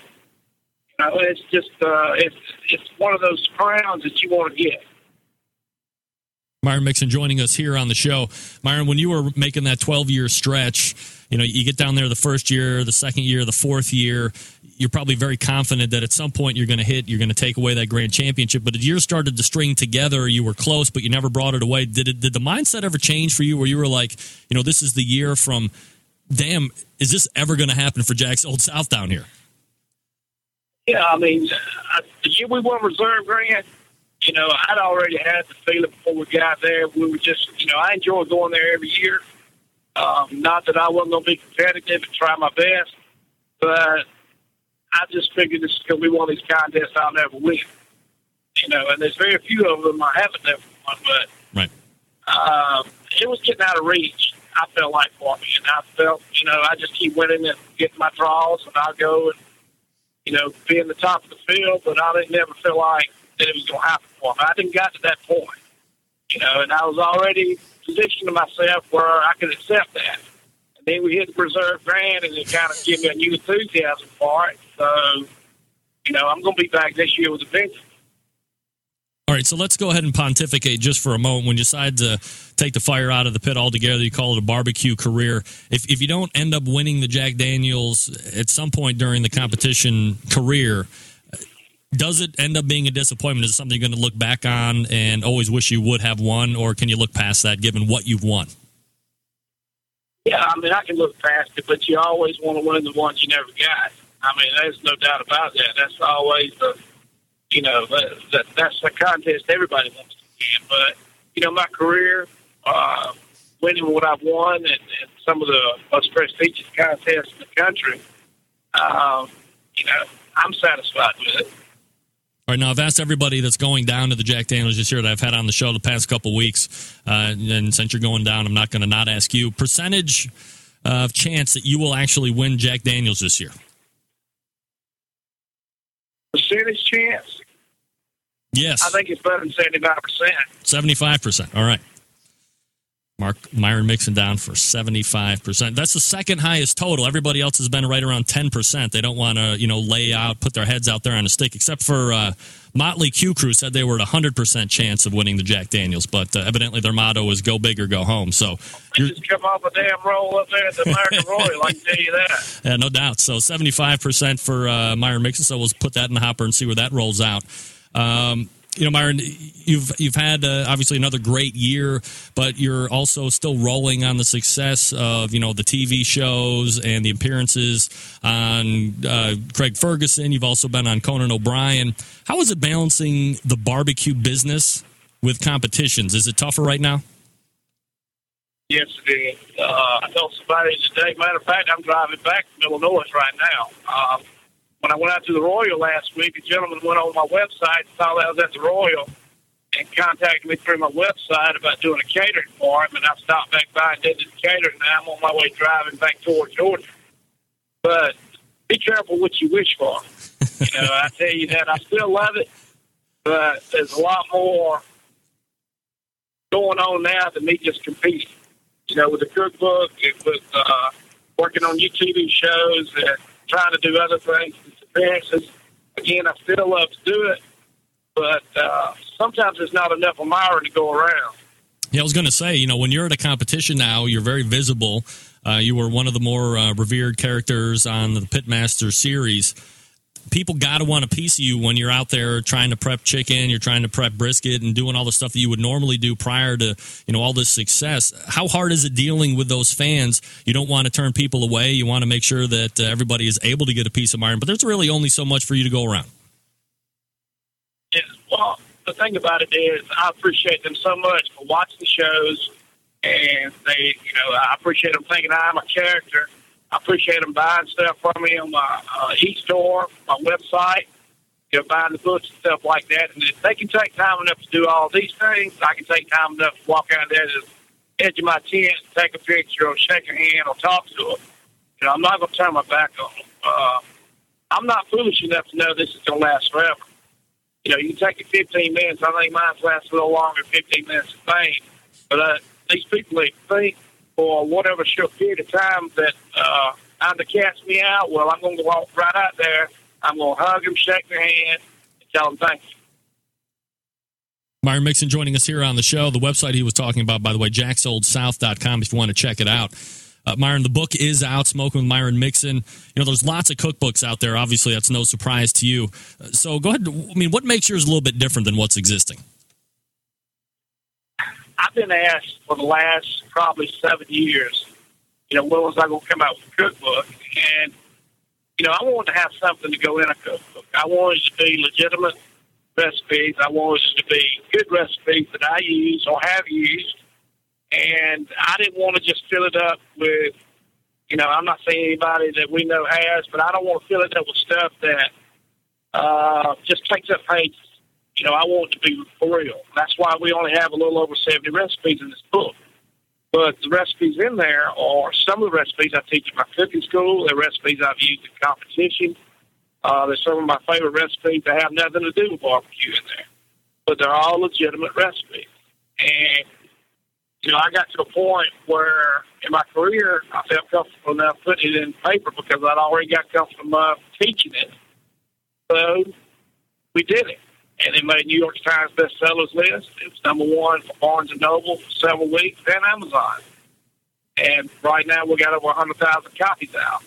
So I think it's done really well. Oh, absolutely. So what's your favorite part of the book when you go back and read it?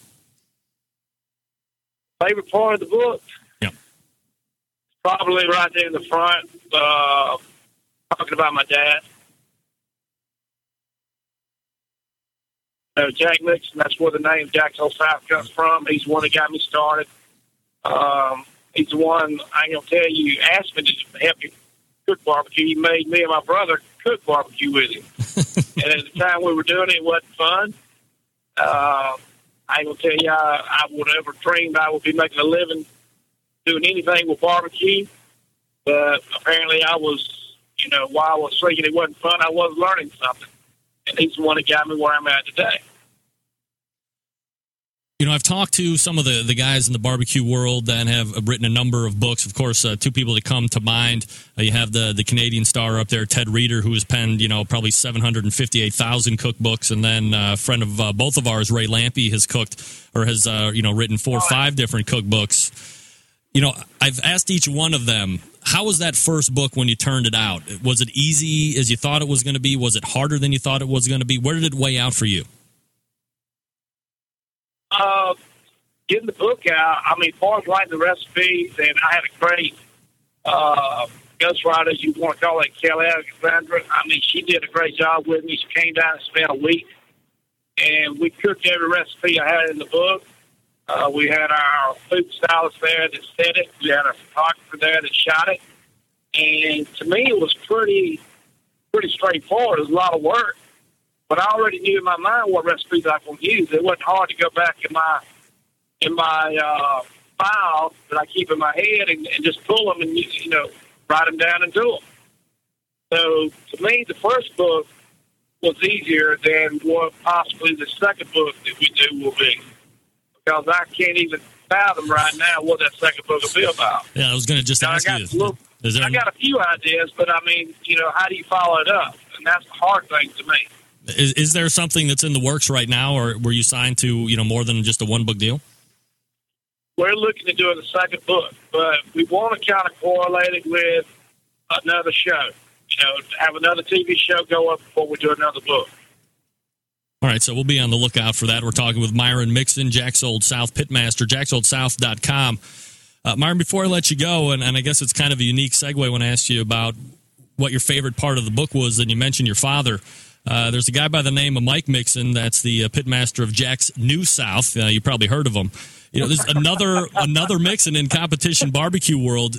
Did you think this was something that Mike wanted to do eventually, or did this come as a surprise to you? It came as a surprise to me because I go and tell you, both my sons, David and Mike, I have to make them, or I used to have to make them go with me when I needed them to go with me to cook. Because basically I needed some labor to help me put up tents, stay down tents, and I understand being kids, they didn't like it. And, you kind of, I knew they kind of drug around and didn't really want to go with me, but I made them go, kind of like what my dad did. But it really surprised me that he started a competition team, Jack's New South. And what even surprised me more is how well he's done. Because I would have bet the farm he wasn't paying attention when he was around me. He's been to a couple of my cook schools hanging out, but he never stayed for the whole thing. And when he was with me at competitions, he was off doing something else when I was actually doing turn-ins or making up sauces or whatever. He'd be back there to help me pack up. But it really surprised me, and he's made me very proud. I mean, I'm glad to see a Mixon taking the time and the effort. When he's not in college, he's in college now. Don't let him miss school to go do these things. But, it made me a proud dad. And it's Mike Mixon from Jack's New South. Myron, I'm interested to get your take on the team name. You're Jack's Old South. He's Jack's New South. Would you have liked to have seen anything more original from that, or are you happy to see it kind of bridge the team name that you had with something that's obviously a newer version, a newer generation of competition cook in the Mixon family? I was proud to see him take the New South. I mean, one day maybe he'll be the one that's leading the way for the whole South. And I don't blame him a bit on the New South because it gives him some degree of I guess, what do you want to say? He's been certified a little bit. Right. But also with that name and also with his credentials of being my son, people expect a lot from him. Yeah, I was just going to say, it's got to be a tougher row for him to hoe, or perhaps it's going to be a tougher row for him to hoe because, you're his dad. And a lot of people expected, him to do well, and he has done well. And some people expected him to do better than what he has done, but, he just started in the first part of this year. And he's really come on, he's really paid attention. He gets with me now, and he talks about flavors. He talks about things that I never knew would even come out of his mouth about barbecuing. And I'm just telling you, it's amazing. He made a 180-degree turnaround from what I thought he ever would. I thought he would never. Of all my children, Michael wouldn't have been the one, but he is. Do you think Michael is going to be at a disadvantage regardless, and obviously it's through no fault of his own because Myron Mixon is his dad? Is he always going to be, he's got an unfair advantage, this is why he's doing well, or if he's not doing well, he should be doing better because Myron is his dad? Is he always going to have that kind of a shadow, or is he going to be able to break out of that at some point, do you think? It's going to be up to him because, and I know he gets that. I mean, a lot of people, the success he's had, taken a lot of reserve grants so far this year, and he's not won his first grant yet. But a lot of people think he's getting it because of his dad. Dad's helping him. His dad's doing this for him. Well, but then again, if he goes and he hits a couple of contest losing streak, then, he ain't filling those shoes. And then one of two things happens when this type of situation comes around. Yeah. You get this weight on you, you either get stronger for it, or you let it break you. And I believe Michael's not going to let it break him. He's going to get stronger for it. And he'll be able to break out and become his own man. Myron Mixon joining us here on the show, jacksoldsouth.com, the website. Myron, you're going to be competing anywhere prior to Jack Daniels? I'm going to Lyons, Georgia this weekend, right there close to Vidalia. Next weekend, I'm going down to do a Davis Love III. His golf tournament he does down at the Porsche, St. Simon's. I'm going down there and hang out with them, and then we'll get ready for the Jack. All right, so a couple busy weeks headed before the Jack. And again, Myron Mixon is the pitmaster of Jack's Old South. Myron, if you win the Jack this year, got to turn you that following Tuesday so we can recap the event. Hopefully I can count on you for that. I tell you what, I would love to win the Jack. I tell you, I'd go out there and jump in the creek, but I've already done that. All right, well, if you win, we'll have you back on, and we can talk about all the victory celebrations and all that good stuff. But regardless, continued success, Myron. We'll talk to you soon. All right, big man. Talk to y'all later. All right, take care. It's Myron Mixon right there, pitmaster of Jack's Old South. How about that? Class act right there. I think Myron gets a bad rap now for being, trust me, talked to Myron more than a few times. That's the guy that comes on this show. You go back and see all the different times I've interviewed him. TV, you get a different Myron Mixon. Let's just say that. Before we get to Heath Hall, guys, let me remind you of the Turkey Fest 2011 put on by the smoking guitar player Fred Bernardo of Fred's Music and Tasty Licks Barbecue Supply Company. Saturday, November 5th. So just a month from now, November 5th, 2011, from 10 a.m. to 3 p.m., the smoking guitar player and the people at Fred's Music and Tasty Licks Barbecue Supply invite you to an all-day turkey grilling and roasting demonstration at the Barbecue Showroom in 214 West Lancaster Avenue in Shillington, PA. That's right. They'll be cooking on big green eggs and other fantastic grills and smokers. Let me run down the demonstration class roster if you have time, folks. Mad Max Rosen demonstrates the Mad Max turkey method. Max makes his third annual appearance here. Max comes from Virginia every year to show all the eggheads his foolproof method for roasting a turkey on the big green egg. Up next, Walter Carroll and the apple cider turkey.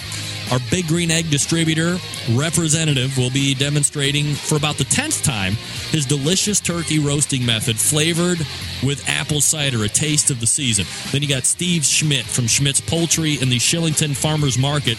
He'll construct and cook right before your eyes a turducken. That's right. It's the chicken stuffed inside a duck. Then you take that, you stuff it inside of a turkey, and then you roast it all. That's right.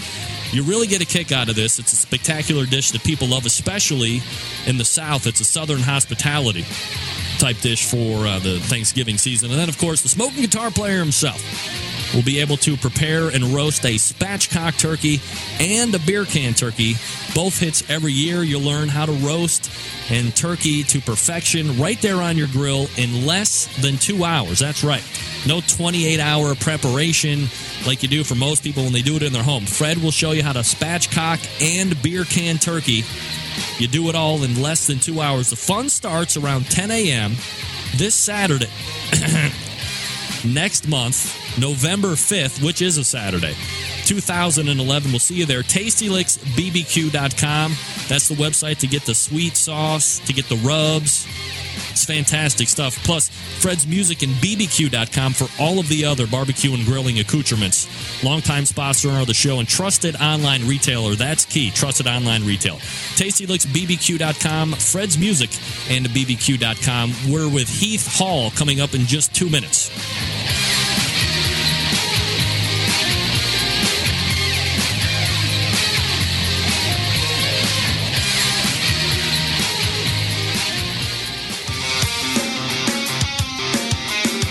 Broadcasting live from the Barbecue Central Radio Network studios in Cleveland, Ohio.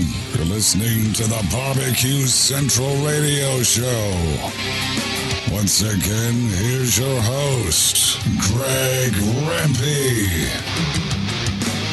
All right, back and better than ever. Thanks again to Myron Mixon for joining us here on the show. Ran a little over, so we race right over the hotline. Pitmaster of Pork Barrel Barbecue, Heath Hall, joins us here on the show. Heath, how are you, buddy? Good. How's it going, Greg? Doing absolutely fantastic, Heath. Rolling with the show, and we're closing it out strong with one of my favorite guys to talk barbecue with, Heath Hall of Pork Barrel Barbecue. You can find him porkbarrelbbq.com on the interwebs. Obviously, Heath, it goes without saying you sell an award-winning barbecue sauce, an award-winning rub. You have the clone, of course. That's a bit debatable. Nevertheless, you join me here on the show. We're going to be closing it strong, and we've recapped the Royal quite a bit tonight, but, of course, you took part in that as well, both the invite and the open portion. So let's go ahead and we'll start with the invite since that's the one that took place first over the weekend. You did 26 overall, so just a brief recap of how you thought that particular side of the event went for you guys. Well, this is our first chance to cook in the Invitational, so we were really excited to get the opportunity to go up against 142 of the best teams in the world of barbecue. And to get 26 was pretty exciting for us. We got one call up there. 10th place, thanks to some great Snake River Farms briskets. So we got the 10th place call on brisket. I thought that our pork was our best that day, but the judges apparently didn't think so, as we finished 70th in pork on Saturday. But all in all, it was a great event, a great day, a really exhausting day doing the full contest. We did.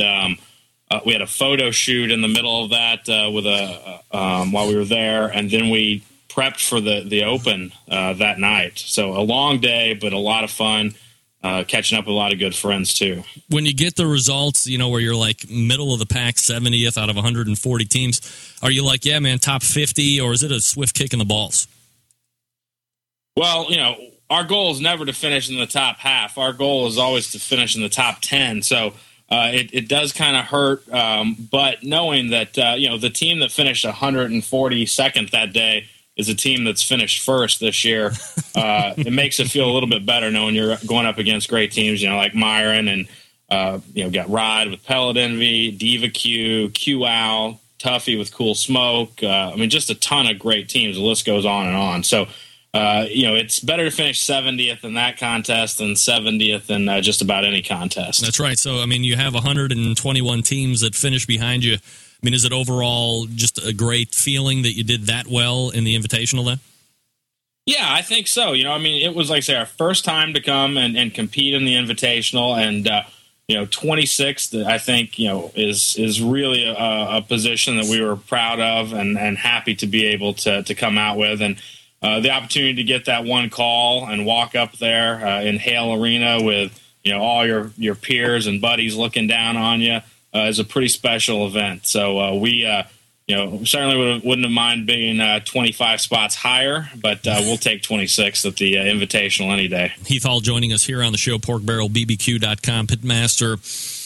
Heath, how is it to turn around in such that short order to cook a completely new event, knowing you're about to go up against 5 times more people than you just ran with the day before? Of course, mix in the porn shoot that you did and all the other stuff that you had.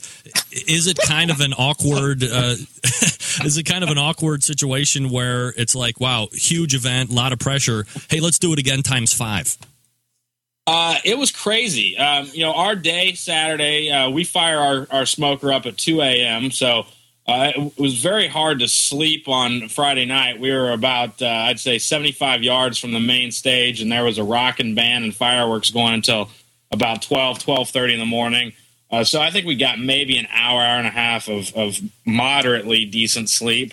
Got up just before 2 to fire up the grill and the smoker and got that going, got the meats on and cooked all the way through 1:30 when we turned briskets in, and then did some radio interviews. Then we went over to the KCBS Grill Masters stage, the barbecue tour that Mike and Chris Peters run, and did a kind of an Iron Chef style cook against Diva Q. And then we headed to the awards at 4, got back to our site about 5:30, and prepped from 5:30 to about 10 o'clock that night with a meal in there, and then caught a couple of hours sleep, and we're back up at 2 o'clock to do it all over again.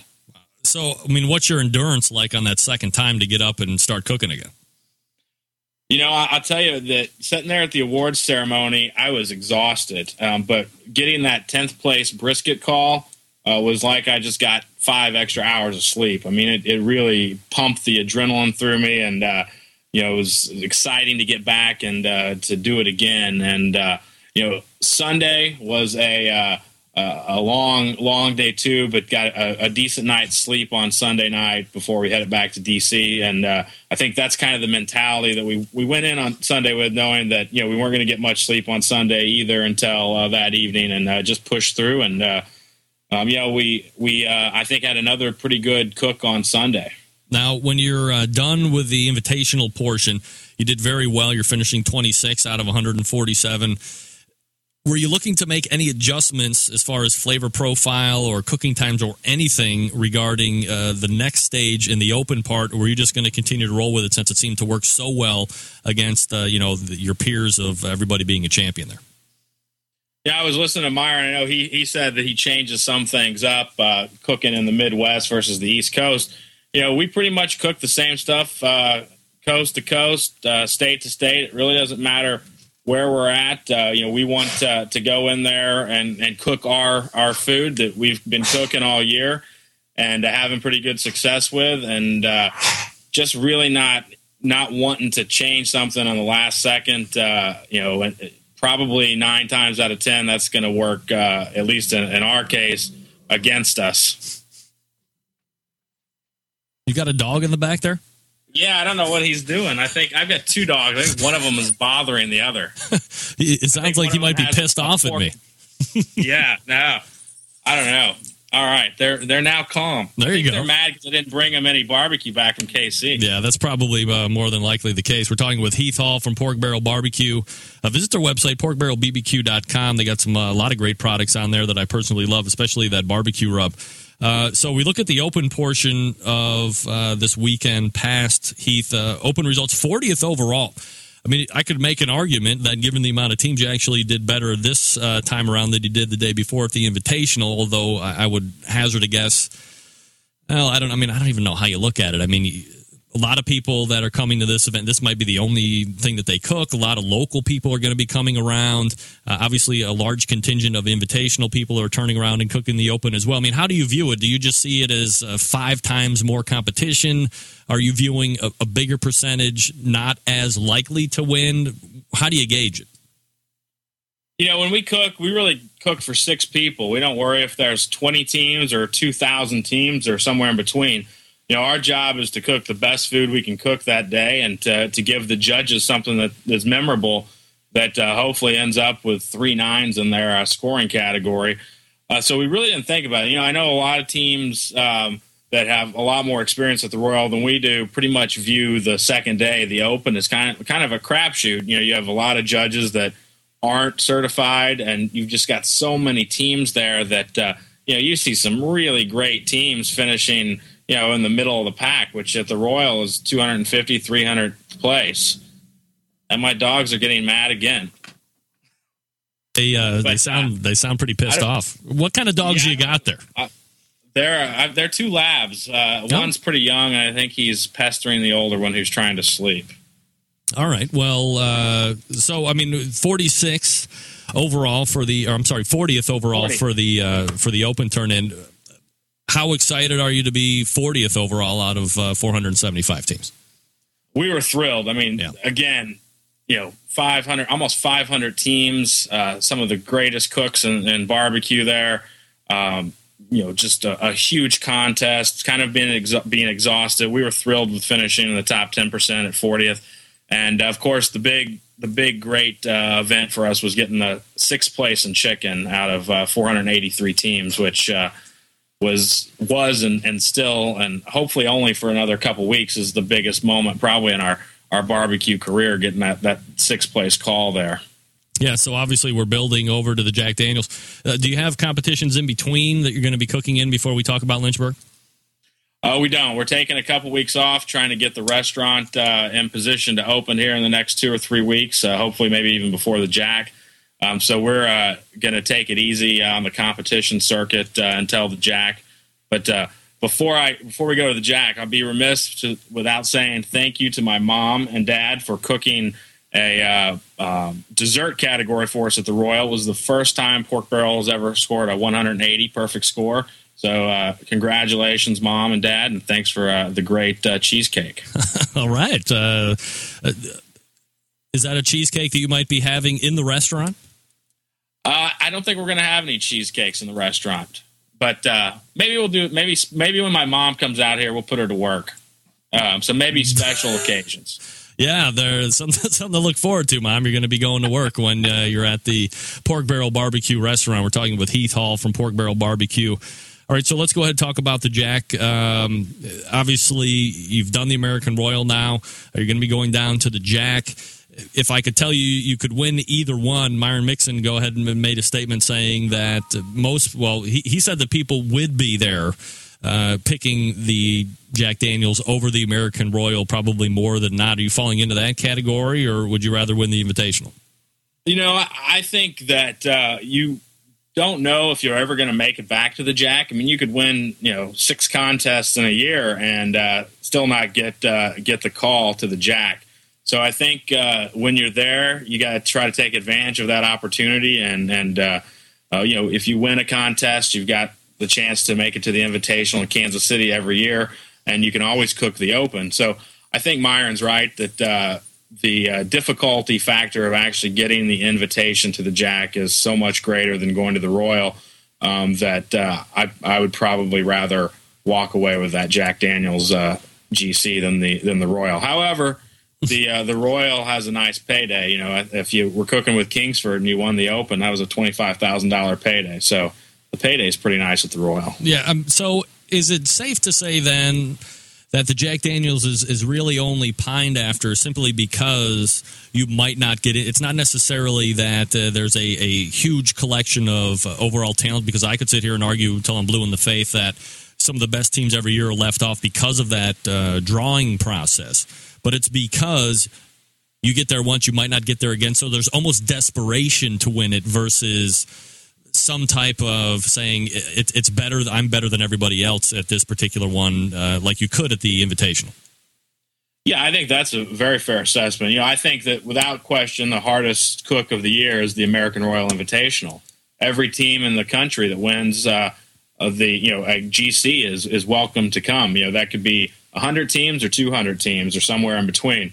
Whereas the Jack, you leave off probably somewhere around half of those teams that were at the Invitational, and so certainly I think it's probably not the most prestigious as far as you're going up against the greatest talent pool. Obviously, everyone at the Jack is an amazing, has had an amazing year, but you have fewer of them there. So I think that the Royal Invitational probably is more prestigious on the quantity of talented teams there, but the Jack is special because not everybody gets there. It's it's a segment of those teams that cook the Invitational. So maybe it's not, in theory, quite as difficult to win, but it's much more difficult to actually get there. Like I said, you can win 6 GCs in a year and still be left out, which is pretty painful, I'm imagining, if you were in that situation. All right, Heath, I'm going to ask you this. I asked Myron Mixon as well. Wow. Coming across. I'm echoing back to myself. What's going on here? I'm going to call you right back. Okay. All right. What the hell is going on here? I will not be echoing to myself. Yes, I'm back. All right. So I asked Myron Mixon this just a few minutes ago. I've been asking every other person I've been interviewing about going down to the Jack Daniels this year, and I will certainly not leave you out of the roulette wheel of percentage of where you think your percentage of chances that you will be walking away with grand championship at the Jack Daniels this year. Well, I think there's 100% chance that we're going to have one heck of a good time cooking at the Jack. Hey, fair assessment right there. Yes. Win, lose, or draw, it's going to be awesome. We got a lot of our buddies cooking there. Kit Rudd of DeGuello Barbecue, who's kind of our partner in crime out here in the D.C. area. He's cooking his first one, and looking forward to hanging out with him. Going to go to Mary Bobo's with him. We got Mike Fay, who's cooking with Jack's Old South. So it's going to be fun hanging out with some of our local guys here. But I think our chances of winning the Jack, I would give us maybe 7 7% chance. 7% chance. Yeah, I'm realistic here. I know Myron said 75%. He's been there a lot of times, and he's cooking hot right now. He hasn't won shit there, though.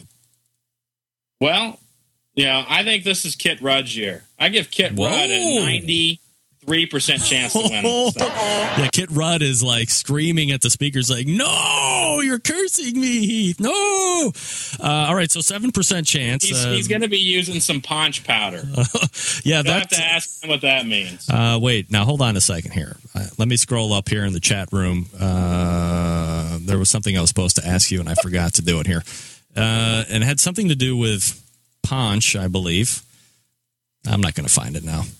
Oh, damn it. All right, it was something about Ponch cooking the chicken for you or something in that regard. I have no idea what he's referring to, but is that something that you guys share in between you or something?